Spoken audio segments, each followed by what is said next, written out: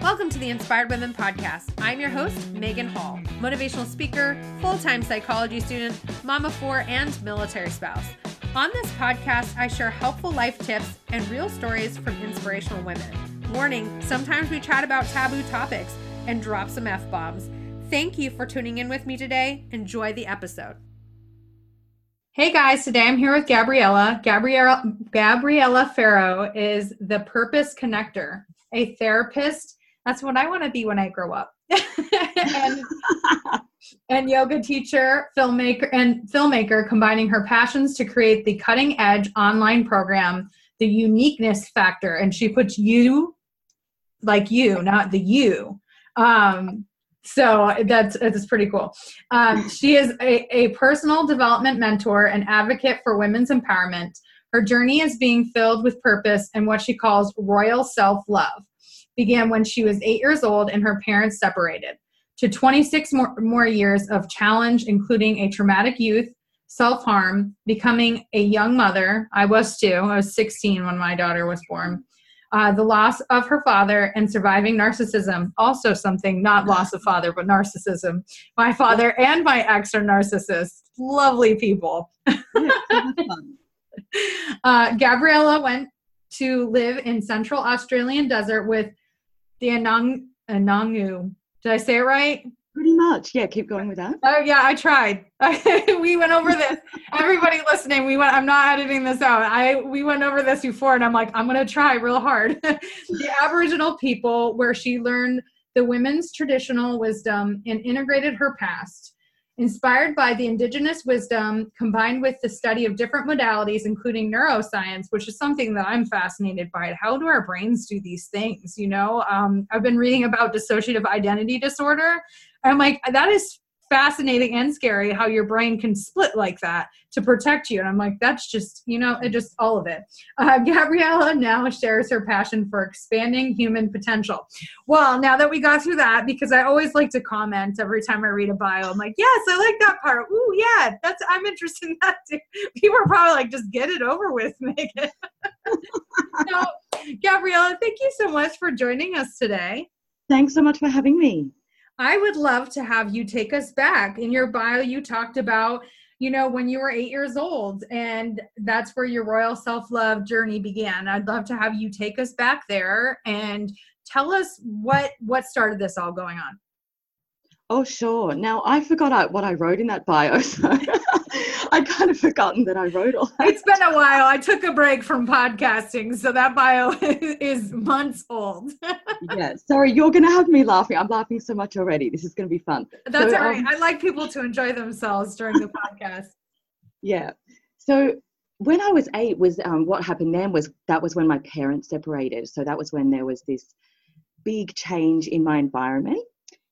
And because my mum, so I'm just going to launch straight in, because my mum had kind of suffered so much from a 12, 13-year marriage, she started kind of taking that out on her children. Mm-hmm. And so it was then that this kind of disharmony began in my family, in my living environment.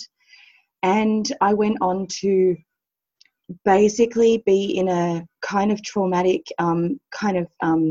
aggressive situation for the next 10 years. So from the age of 8 to 18, I was in this environment that was destructive communication and destruction, destructive treatment. And I went very internal. I had to internalize everything because I was, basically so mistreated that I lost respect for the world.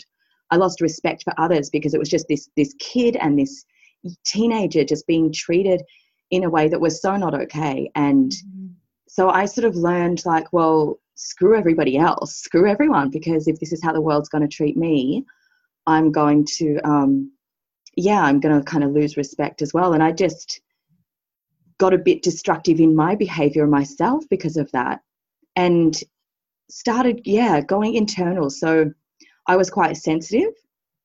I was a really sensitive person. I'm a very sensitive human being. And so that's what set me off on this journey of learning my internal world, which I then just continued for the next couple of decades. Yeah, that sounds a lot like me. Every time I hear these stories, even though I may not have that exact story, I hear a little bit of myself in them. And I'm like, my parents split up when I was 13 and also had my mom took out her marriage on me at least. And it was a very tumultuous time in my life. So I can completely understand what you're talking about. So how did that lead you? And I mentioned during your bio, I also got into a relationship with a narcissist, but I'd love to hear how that led you into a relationship with a narcissist. Oh, yeah. Well, that was the very next step, because I liberated myself from that family living environment. And so I left, and I went to the other side of the country to get as far away as I possibly could, and to find myself. And I found Far North Queensland, which, if you've ever been to Australia, Far North Queensland is pretty much separated from the rest of Australia. It's like its own world. And that's because it's the tropics, so the environment is so different. I found some really special places there where I started tapping into myself, but then I also met my son's father. So I basically went straight from that environment with my mother to, it was probably only 3 or 4 months, and I met this man. And it was like just going straight back into a position of being the victim. And I guess because I had a certain vibration going on from the energy, the environment I'd been in for so long, and what they had done to me, this next situation of someone mistreating me just came straight to me, because we're magnets. We can attract what we're vibrating at. So I got into this relationship, and I just did not know what I was getting in for. I was so naive, Yeah. I was 19 years old still, so I was completely naive, and I didn't understand the human mind. I guess I hadn't really tracked that territory and understood my own mind yet. So I didn't have mental clarity. I didn't have strength as a woman. I didn't have confidence. I didn't really have certainty, as a person within me. So I just was kind of at the whim of this person who started manipulating me and messing with my head, like royally effing with my head. and you know how narcissists do, and sort of that schizophrenic sort of not schizophrenic, that sort of psychopathic mind. Yeah, I'm like, where are we going with this? I don't think they hallucinate. I think they're just manipulative. that mind that tells you that everything is wrong with you when it's what is wrong with them. Yep. They pretty much project onto you exactly what's going on for them and what their problems are, what their issues are. They tell you that that's what's wrong with you. Mm-hmm. And if you're a vulnerable woman or a person that doesn't know themselves yet, you take that on. You believe that. You believe that, oh my God, like that's what they're saying is true, and you doubt yourself. And that is not healthy. Not at all. So it took me a while to realize that no, this is not true. Like what he's saying, this is completely him. And that's what's wrong with him. Like that's what's going on with him, not me. But to get to that point, yeah, that took several years. Yeah, no, I completely understand. My ex was very manipulative. He definitely played mind games. I was the one that was a horrible person. I was a slut. I fooled around. I did all these things. And I'm like, I don't know what you're talking about. I didn't do those things when we were together. Like, I was like, but he would take every situation and manipulate it. So I was the bad person instead of him being the bad person. Yeah. I was paranoid. Like, he wasn't cheating on me. I was paranoid. I needed to like calm down. And it was just, yeah, it is, they do have a way of making us doubt ourselves and tearing us down into where we don't have no idea who we are. Right. And in the end, I actually feel sorry for all these people because they feel torn down. They've actually been mistreated. Like that cycle of abuse has been perpetuated for them, maybe going back through their generations for God knows how long. And they feel like that. So they've been attacked or mistreated, or something's gone down for them at some point that's gotten their head to that place that they live in. And ultimately for women, for myself, like And I talk to people about this all the time. What it means for you is ultimately is stop analyzing and worrying about what's going on in their head and trying to figure it out. The point is that it's crazy and it doesn't make sense, and you don't have to figure it out. It's them, it's what's going on in their head. You need healthy distance. You need to get space. You need to free yourself from that situation and start doing the self-care and start nurturing yourself back to wholeness and back to love again. And that's the whole point. Like, don't keep worrying, because that's part of being in that cycle, and being the victim is being in the drama is just going to keep you in that fight and flight mode. So we need to just get off that fight and flight mode and start nurturing ourselves. Absolutely. I self-care was not in my vocabulary during that time. I didn't know what it was. So during that time, is that when you lost your father, or did you lose him afterwards? Oh, so it was kind of at the beginning of that relationship. So yeah, I met that guy when I was 19. I had my son when I was 20, so it was very quick. And then I lost my dad when I was 22. And the funny thing about this story is that I finally got the courage to leave that relationship, because it was actually one of my sisters came and stayed with me, and she kind of opened my eyes to the reality I was in, that I had just become numb to. And I was completely desensitized to the way I was being treated. And she was like, "Sister, what's going on? Like, what are you doing? Why are you putting up with this?" And I was like, "Oh," I hadn't really thought of it. I don't know. I just, was desensitized. So I really opened my eyes, and she helped me get perspective on my situation.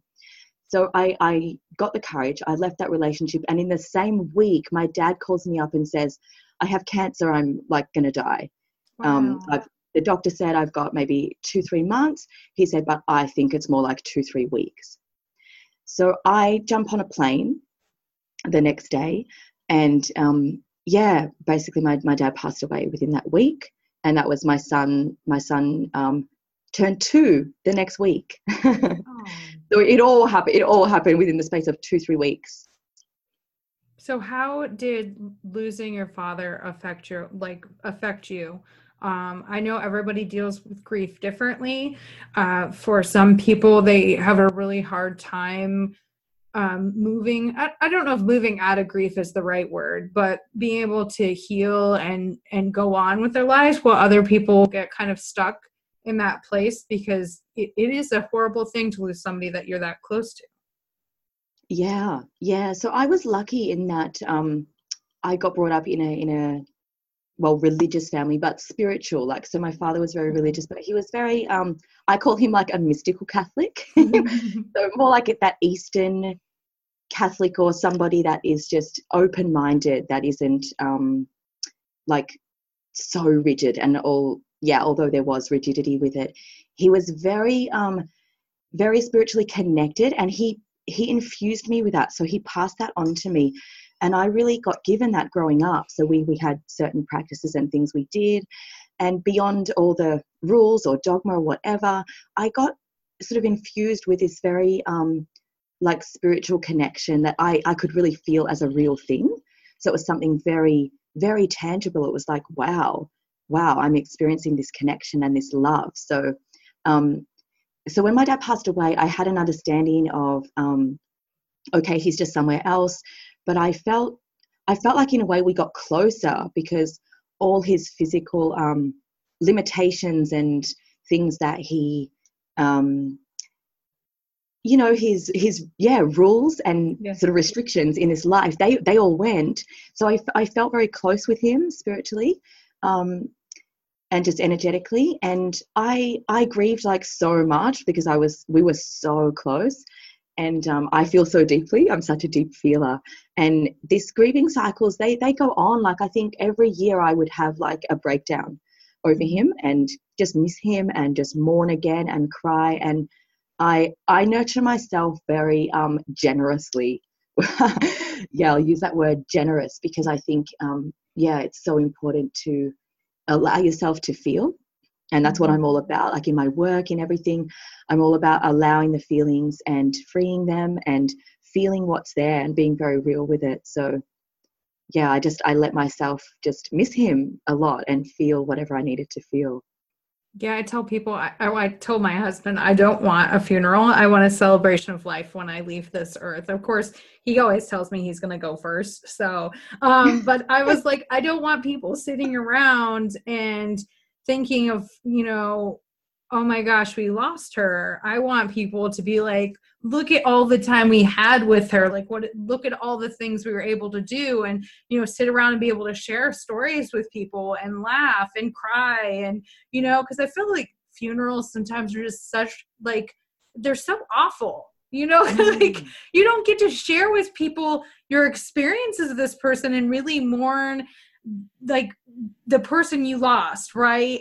Because you're not able to talk about those things. Instead, you're just, everybody's sad. And I mean, you're going to be sad at a celebration of life, but I want them to be able to share with each other stories, laugh, cry, grieve together and not have to grieve by themselves. So that's what I say. I want a celebration of life. I want a celebration of life, right? Celebration of life, food and drinks, and everybody just gets to have a good time. Megan, I think what I'm hearing you say is that you want to leave a legacy, and we have like over 200 of your podcasts now. So I think you are going to leave a legacy, and we'll listen to them and laugh. Yeah, I mean, even my friends, I could totally see them telling like typical Megan stories, things that I did and things I got up to, and stuff like that. And my sister and I have talked about it, and we think that would be the best, because she wants the same thing. She was like, I don't want people to just sit around and be sad looking at my, dead body. She's like, I want them to celebrate my spirit and the kind of person I was. I'm like, yes, that's what we need to do.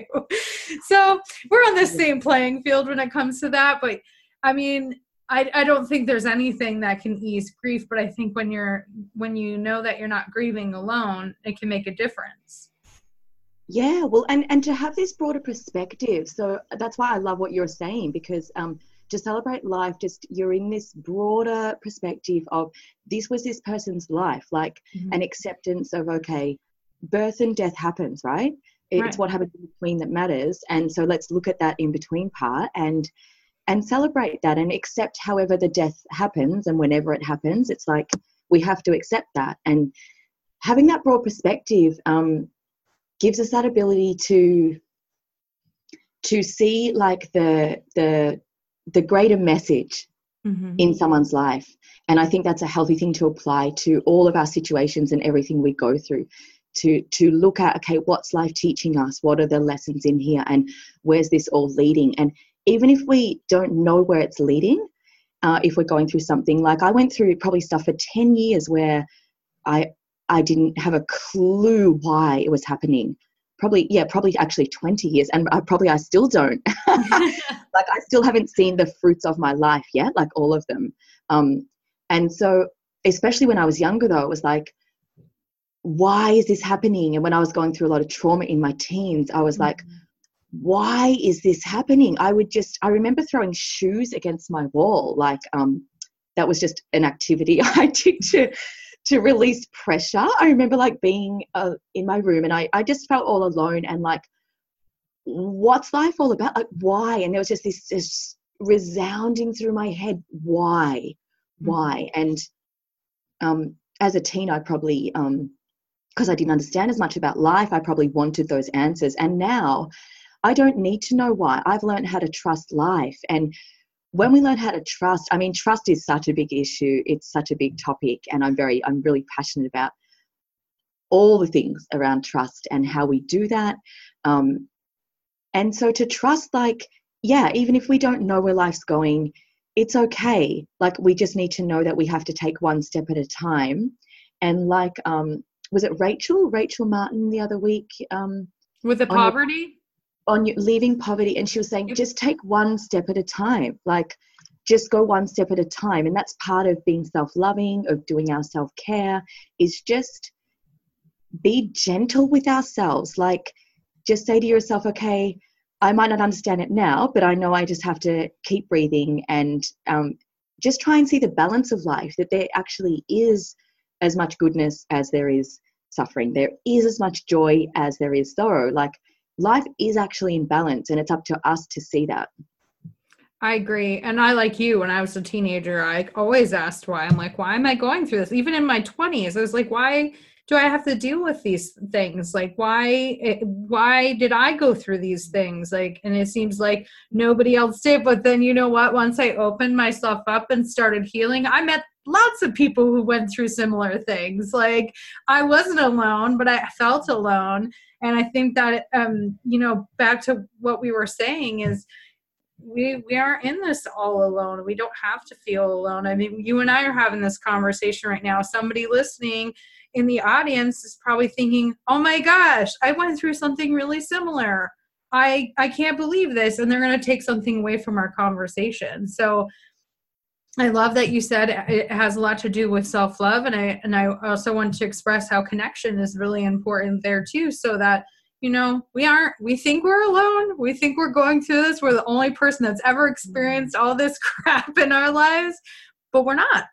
And I think that's really important for us to know. Yeah. And I think resourcefulness is such an important quality that we kind of forget about, or it's just not taught. Like, we grow up, like, schools don't teach it. Yeah. Really.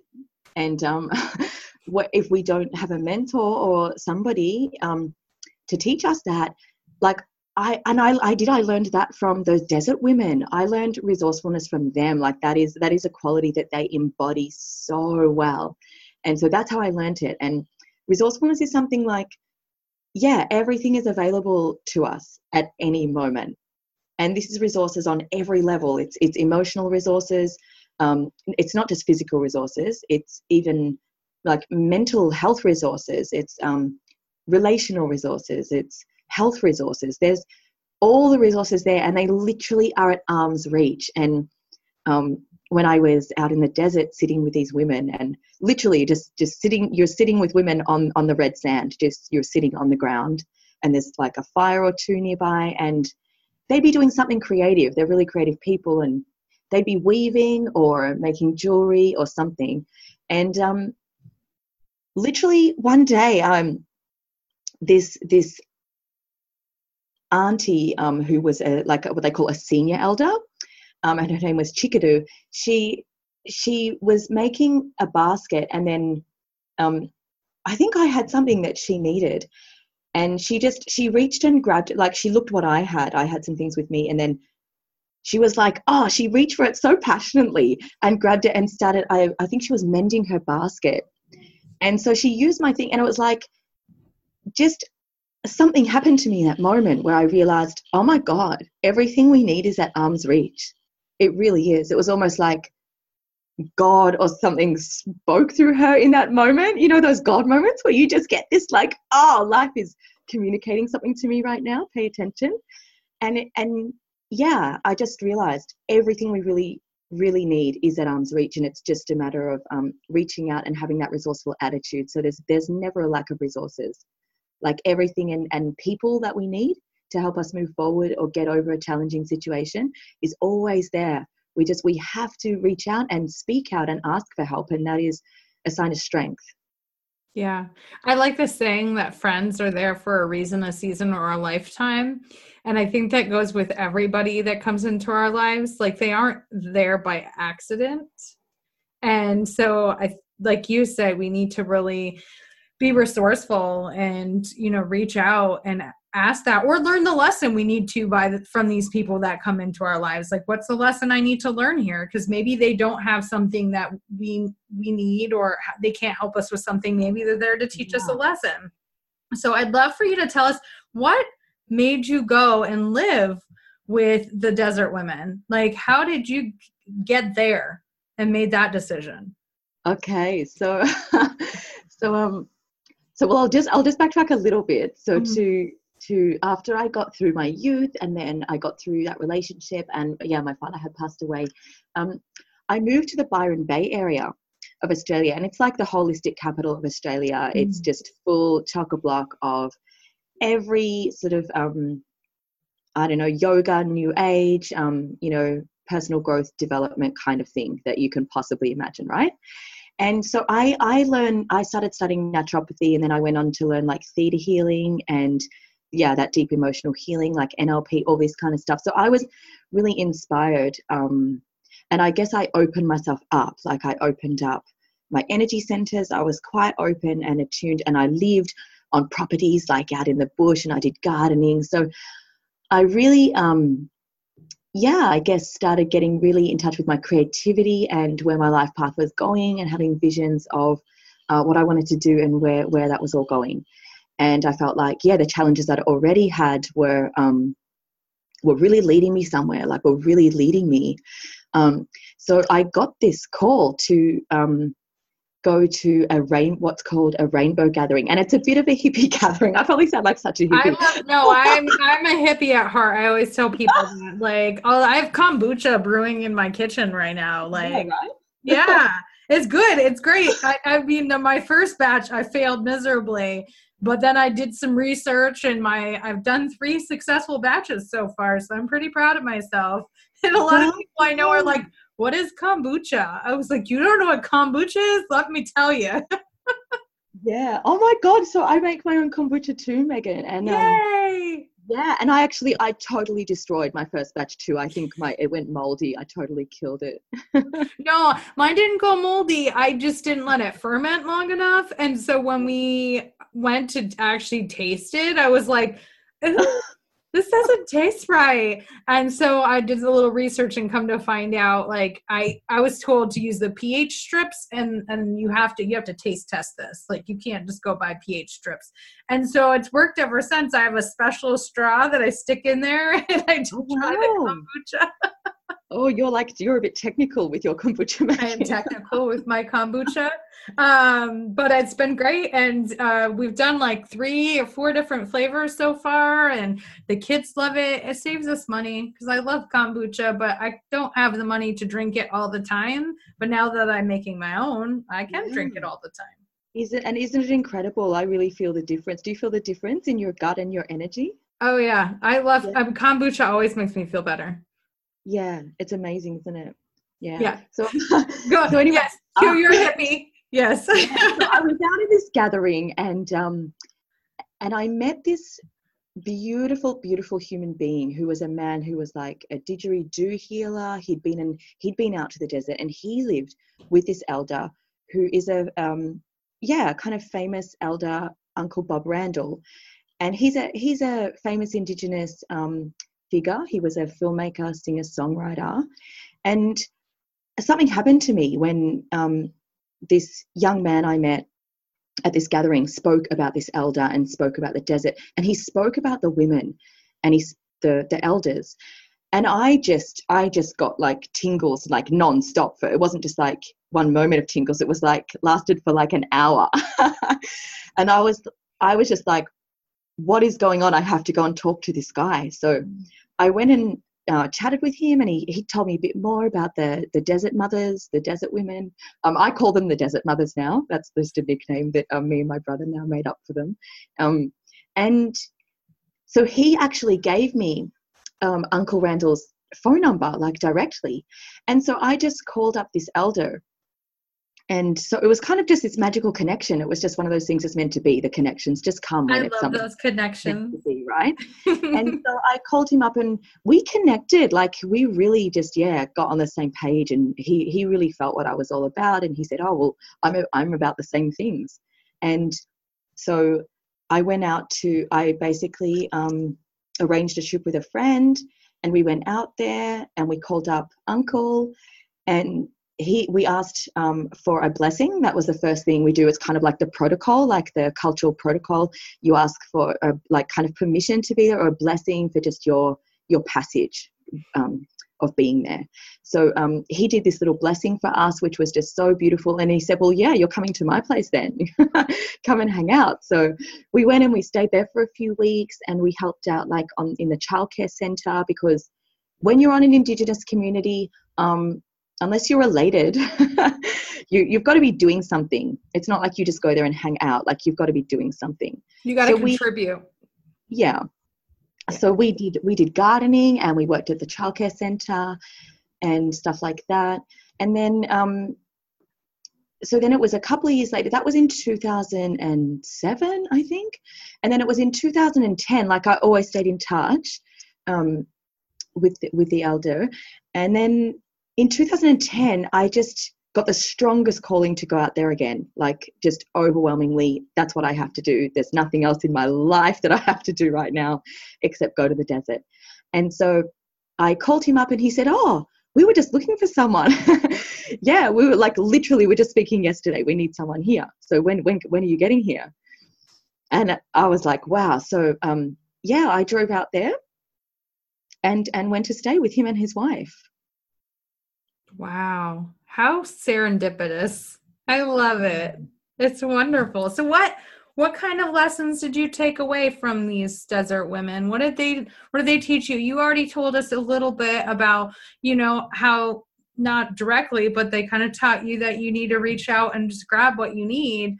What other lessons did you take away from them? Well, I learned a lot about integration. And I always say that these women, they live from their belly down, well, from their hearts down, really, because they're very heart-centered. They're very heart-centered people. They remind you of like Hawaiians or, a culture like that that's just very, very in their heart and very in their belly. It's like their center of gravity is in their belly, not in their heads like our Western culture can tend to be. Like we can tend to just be over rushing and over heady. And so they are just these kind of very slow, very integrative people. And they are very in touch with the pace of the earth, I guess, because they're so connected to the earth and the earth cycles.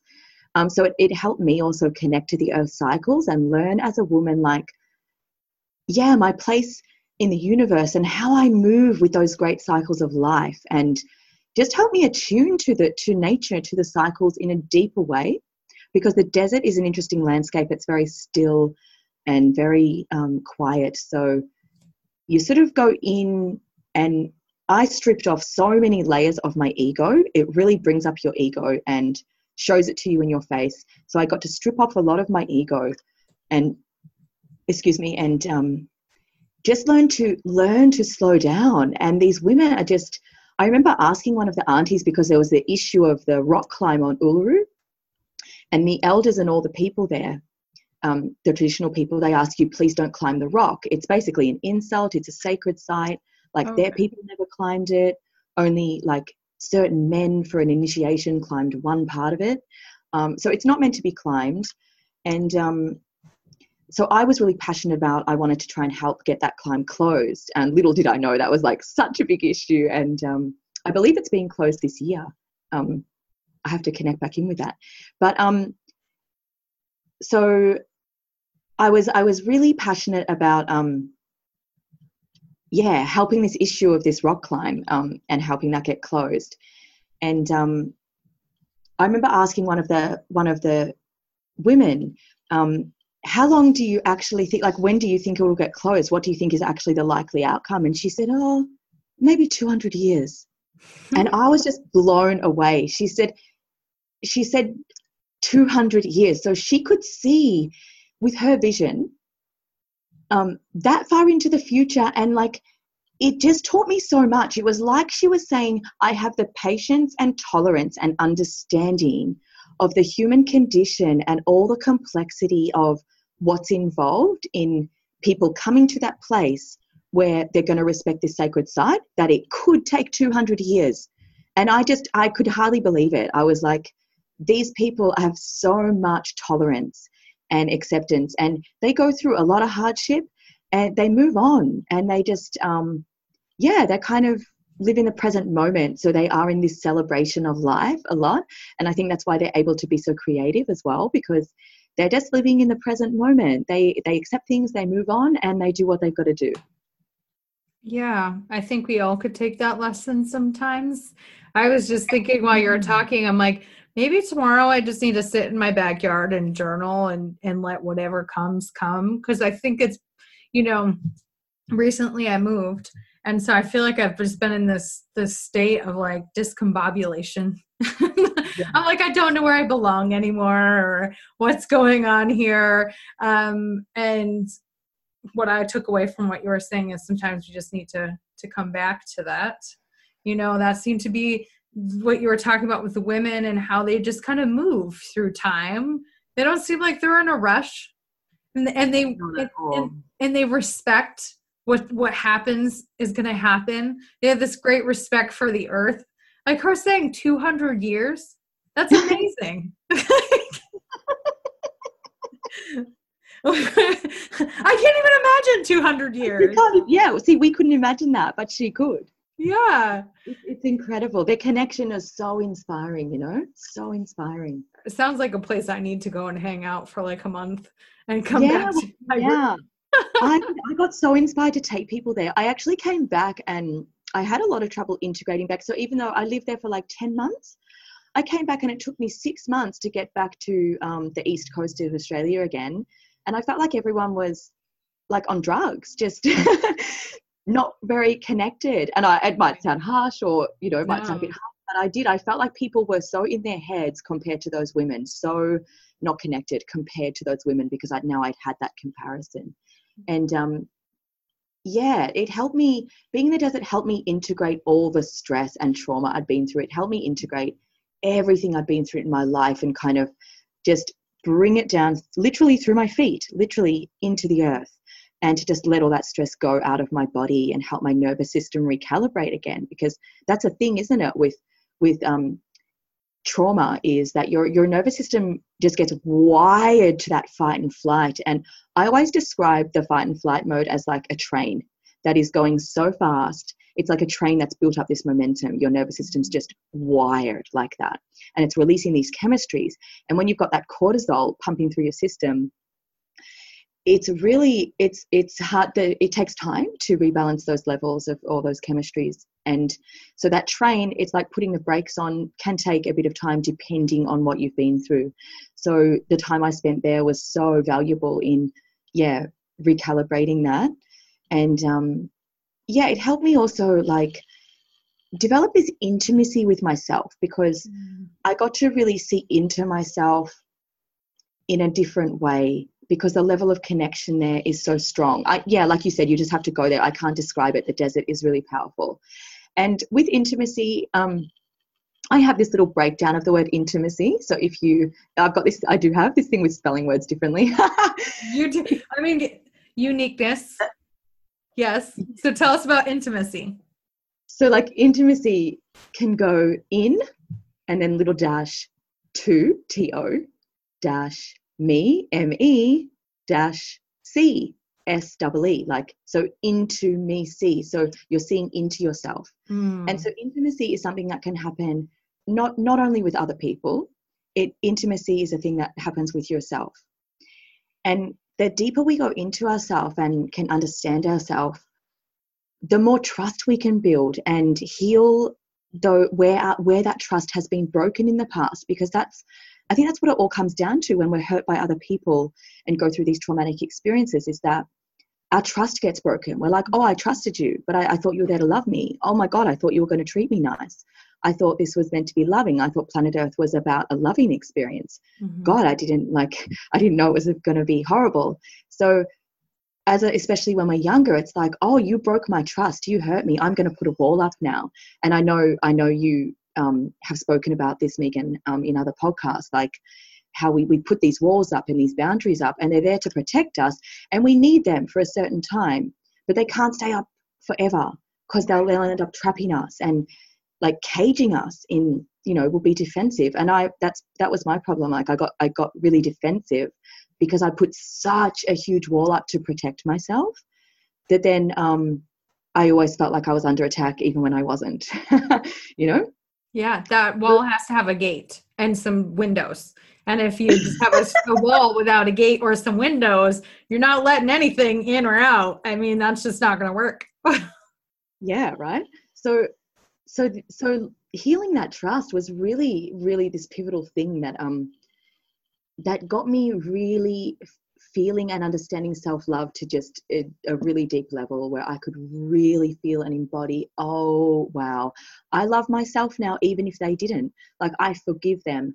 And I think forgiveness is really the key to all healing, really shifting stuff, like to really releasing our emotional baggage of the past. Because when you forgive, it liberates everything. When you forgive them for how they treated you, and you forgive yourself for everything, or it's like all the energy can just release. It literally can just dissolve and melt away, and we can go, okay, I'm going to keep a healthy boundary now, like, because we do need this balance, like, of protection and still to be able to remain vulnerable. So that's a thing when we do eventually heal and bring it back into wholeness and love, from redefining, okay, I can trust humans again, feeling safe to trust again. We then need to establish like that healthy boundary again of, it's got to be a balance. We can't just go all masculine now and be all strong, but we can't be too, we can't like be too open and let people trash us anymore, right? Just because that's what we were used to in the past. That can't happen anymore. So, and it's this balance which I just feel like there hasn't really been an archetype for women to really look to yet, of a woman that is soft and strong, that is delicate, yet like so defined, that is open yet protected, gentle yet fierce. And so this archetype, except Wonder Woman, that latest Wonder Woman movie. Yes, that was so good. Oh my God, I had to watch that like over. I was so ramped up by that. I was like, this is the new archetype. Yeah. This is the woman who can show her vulnerability and be okay. And but she is so strong, and she won't let anyone mess with her, and she's got her boundaries, and she will protect herself and everyone else. But she's not afraid to show her soft side. So I think it's just all about balance. Like we've got to come into balance. It's the aim of life. And I think we're all just on that journey. Like none of us are really there yet. No, definitely not. Just learning balance. Yeah, I mean, like I said, I feel super disconnected, and I think I'm completely out of balance right now. I really do, and I'm like, I got to figure this out. Well, this was a good conversation, because I'm like, tomorrow I'm going to spend some time with just me, not any distractions, not reading a book. I love reading, but books have been a distraction. Send the children to do something, watch TV or play a game that'll keep them distracted, and just kind of sit with me and be like, what's going on here? Like, why are we so disconnected right now? Because, we do get like that, and we get out of balance, and we got to bring ourselves back in. Unfortunately, I don't have any desert women I can go visit right now. So I got to figure this out on my own. But I do have a beautiful backyard. I am surrounded by nature. My husband got me we are renting a wonderful house that is just surrounded by nature. It's exactly what I need to be able to come back to myself, because the city was killing me slowly. So as we wrap up the podcast today, it goes by really, really fast. What is something? I could keep talking to you for ages. I know. I mean, I always get so sad that I got to cut it off, but like my audience has spoken. They're like, 45 minutes is a good time. Because anytime I've gone over too much, they're like, that was really long. And I was like, yeah, I get it.